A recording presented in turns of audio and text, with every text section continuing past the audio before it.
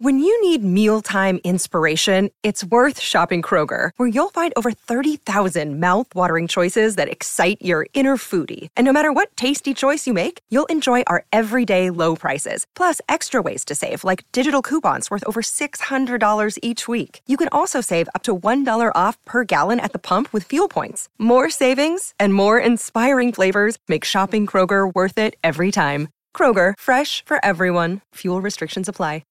First of all, the nature of the communication around the framework indicated to me that this would be an area ripe for middle manager training or putting it in your middle manager toolkit or whatever you might choose to call it. But it would be a great way to communicate to middle managers, hey, this is a way you can start a communications with your group, your team, your direct reports, whoever that might be.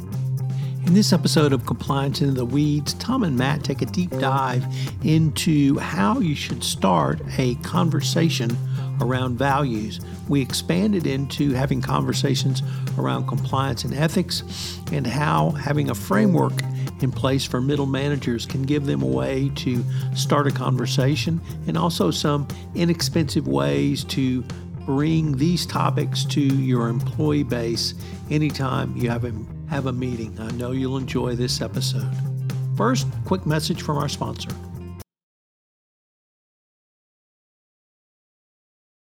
Another day is here, and you're ready for it. What to wear? Check. Breakfast, lunch, and dinner? Check. Planning for what's next and how to save for it? That's where Bank of America can help. For your financial to-dos, Bank of America has experts ready to help get you closer to your goals. Get started at one of our local financial centers or 24/7 in our mobile banking app. Find a location near you at bankofamerica.com/talktous. What would you like the power to do? Mobile banking requires downloading the app and is only available for select devices. Message and data rates may apply. Bank of America N.A., member FDIC. Hello, everyone. This is Tom Fox, back again with Matt Kelly for another episode of the award-winning Compliance Into the Weeds. And today we're not exactly going to go meta, but we're going to have a conversation about having a conversation. Matt Kelly wrote a really interesting blog post last week entitled, How to Start a Values Conversation. So, Matt, with that set up, what interested you and what did you find that we can, compliance professionals, use to help start a values conversation? Well, yeah, Tom. So this was just good luck. On one of the several Google News alerts that I have set up, I got a result about 10 days ago from Penn State. So Penn State's Ethics and Compliance program apparently has a resource that is open for the Penn State community and pretty much anyone else who might come across the page, and Google found it for me, that helps people talk about the core ethical values at Penn State. We can get to what those are in a minute, but conceptually, this is something compliance officers may have encountered before. It's just a page that Penn State puts up to help administrators, faculty, and anybody else at the Penn State community be able to start a conversation, I guess, with their team about Penn State's ethical values and how whatever it is that they are doing is related to those ethical values. So, for example, some of the conversation starters, and it's really just a list of, I think, about a dozen questions or so, but some of them are, how do we try to instill the value of fill in the blank in our daily activities and program? Where do we as a group fall short in demonstrating the value of fill in the blank? And how has the value of fill in the blank formed and motivated our work, our goals, and daily activities as a group? So the blank is, of course, what Penn State values are. And for the record, they are community, discovery, excellence, integrity, respect, and responsibility. And these resources that Penn State has are just these free-form, open-ended questions you could use to take any of those 6 core values, drop them into the fill-in-the-blank sentence, and then get people on your team talking about why what we are doing here as a group is somehow related to Penn State's ethical values. I had heard of this idea before. I know other companies probably do it. I know other companies have done it. I suspect maybe many companies do try to encourage this, but Penn State really just broke it down and made it a very simple, easy-to-use tool for everybody to talk about values at Penn State. So this was certainly interesting, and what I appreciated was the questions they laid out and give middle managers or whoever might use it framework to start a conversation. I guess it brought up a couple of different things for me, Matt. First of all, the nature of the communication around the framework indicated to me that this would be an area ripe for middle manager training or putting it in your middle manager toolkit or whatever you might choose to call it. But it would be a great way to communicate to middle managers, hey, this is a way you can start a communications with your group, your team, your direct reports, whoever that might be. But I've all long thought that there's actually a pretty good corporate example of this that exists that actually ethics and compliance can follow. And that comes to us from the corporate discipline of safety. In the late 1980s and up to early 1990s, there were some horrific, and I mean horrific, chemical plant explosions along the Gulf Coast that I was participated in from the legal perspective. That sort of time frame ended with the Exxon Valdez, which at that point in time was the largest oil spill on the North American continent. And after the Exxon Valdez, Exxon made a conscious decision to make safety number one in their organization. And because Exxon did it, anyone who did business with Exxon had to do it. But the way they did it was exactly what you've described around having a values conversation. It was requiring every employee to be a part of a safety conversation. And that meant literally starting every meeting, where two or more are gathered in my name, with a safety moment. And that certainly you can have some specific safety moments that will lead to safer conditions at work. But what it did was it drove home that message. This is important to us. We're going to ask you to think about it, even for its 30 to 60 seconds for the next 30 or 60 seconds. At Halliburton, they took that a step further, and we had one day a year where there was a 1 hour company, I don't remember the term they used, but essentially shut the company down and everyone went into a safety meeting for an hour. And the president of your business unit gave a talk on safety. And there was always a video about something that, some unsafe condition that led to a horrific accident involving a Halliburton employee. So it was a worldwide safety shutdown. And simply by doing that, Halliburton, Exxon, and every company communicated the importance of safety. And I've long advocated that you can do the same thing with compliance. You can have a values moment. You can have an ethics moment. You can take these you can take these frameworks and use them, but you can also call upon the people in the meeting. Tom, give us 30 seconds on the values that you've used over the past week. Matt, tell us about something you've been thinking about. Did you have a challenge? Doesn't matter what it is. Because once you get people thinking along those lines, it will become more front of mind. It will become more ubiquitous in the company and indeed part of the entire company culture. So safety is so important in the petrochemical industry that they made it the number one priority. And you can do the same with ethics, values, compliance, whatever you choose to call it.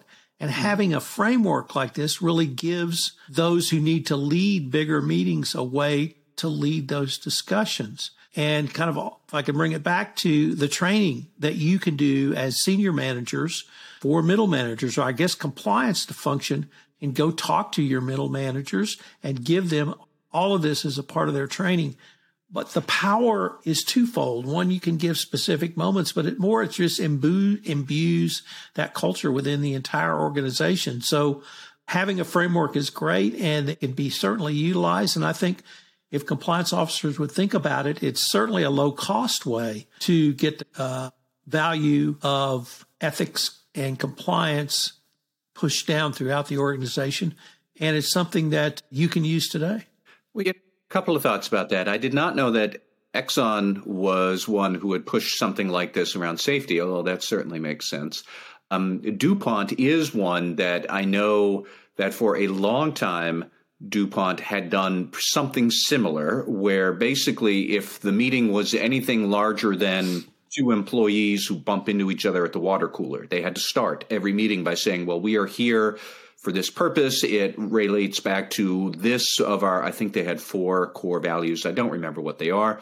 Anybody who might be listening from DuPont and can remember those days, let me know what was going on. But it really was a very strict policy at DuPont that you were supposed to try to embed a conversation about values into the daily routines. What I do like about the Penn State list of questions, and really I don't even know if it is a framework. You mentioned that, Tom. These are just such simple, basic pointers to help people out. But it gets to, I think, a truth that a lot of people might not say that much. Is like, I think it's kind of weird to talk about this stuff. I don't know how often people spontaneously burst into, some sort of soliloquy or Socratic method dialogue about ethics and core ethical values in their organization. I don't. I typically did not. Unless there was some specific urgency to it. We had a real problem, like, oh boy, now this is not who we are, and how did we get here? That's way, way too late to start talking about the real importance of ethical values. It makes a lot of sense to try and embed an awareness of them at the beginning, but it feels weird. It's kind of outside of people's comfort zone. It's especially outside of your comfort zone if you are not an ethics and compliance professional, and these are questions that middle managers in the first line of defense, or maybe even in the second line, could use to try and get over their self-consciousness about talking about these things until it becomes natural. And it was funny, Tom, I was thinking as I was looking out through those questions, who is the intended user of this? Who's the audience for it? Really, I don't think it's ethics and compliance professionals. They drew up these questions, presumably, and they know how to talk about ethics and ethical values and how they do or don't fit into a corporate culture. But if you are a plant foreman, that's going to be weird. If you are somebody who's on the sales team, you might get the idea that you don't want to win by cheating. That kind of feels gross and it's beneath a good salesman. But I don't know how many salesmen have actually ever started a sales meeting by talking about that. These questions can help people like that. And as you had mentioned before, middle managers are the crucial element in all of this.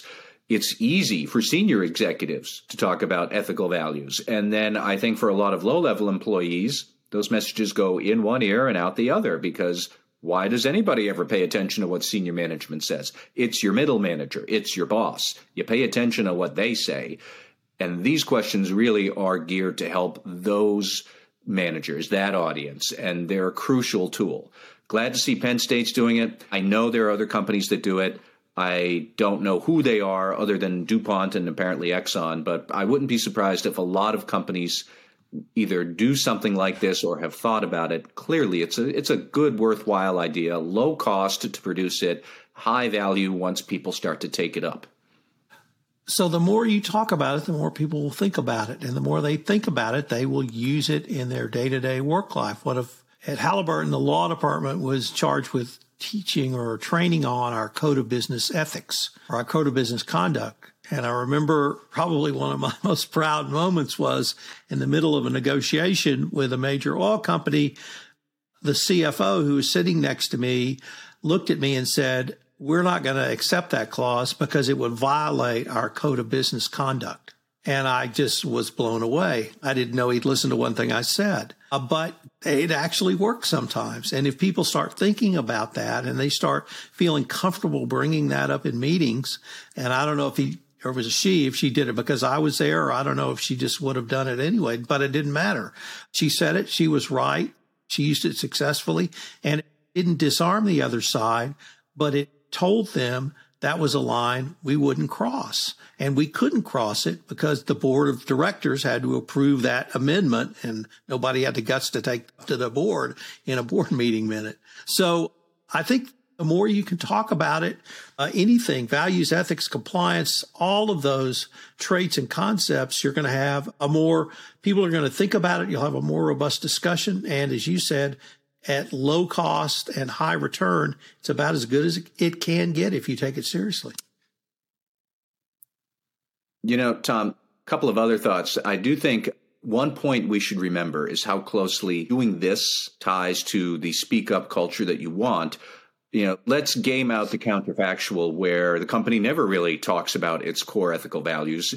Well, what happens then is that employees will try and substitute their own ethical values, which would probably be pretty similar. Most people are generally good and are generally in step with the basic ethical duties that we all kind of feel. But you're really asking them to substitute their own best ethical judgment because you haven't quite talked about it in good, relevant ways.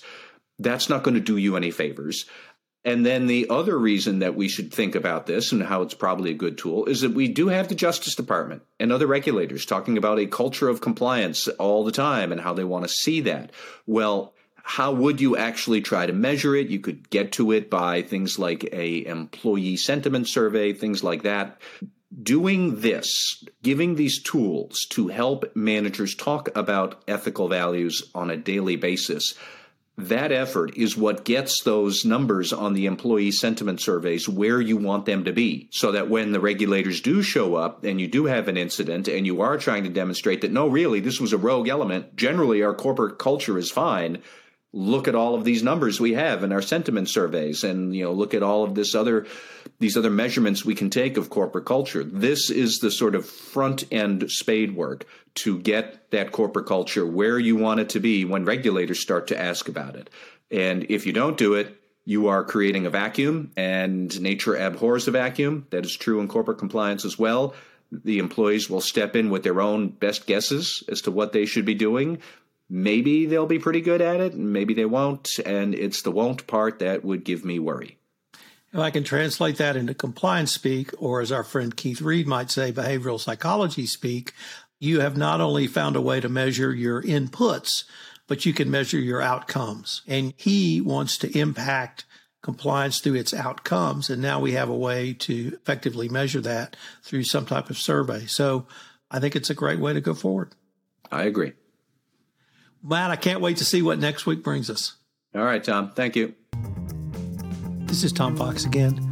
I'm pleased to announce that Compliance Into the Weeds won a 2022 Communicators Award in 2 categories for the Best Co-Host and for Best Business Podcast.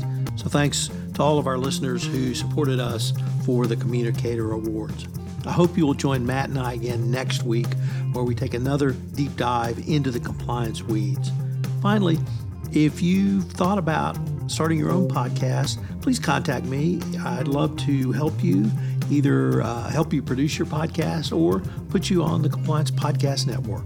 This is Tom Fox. The award-winning Compliance Into the Weeds is a production of the Compliance Podcast Network. This podcast is a part of the C-Suite Radio Network. For more top business podcasts, visit c-suiteradio.com.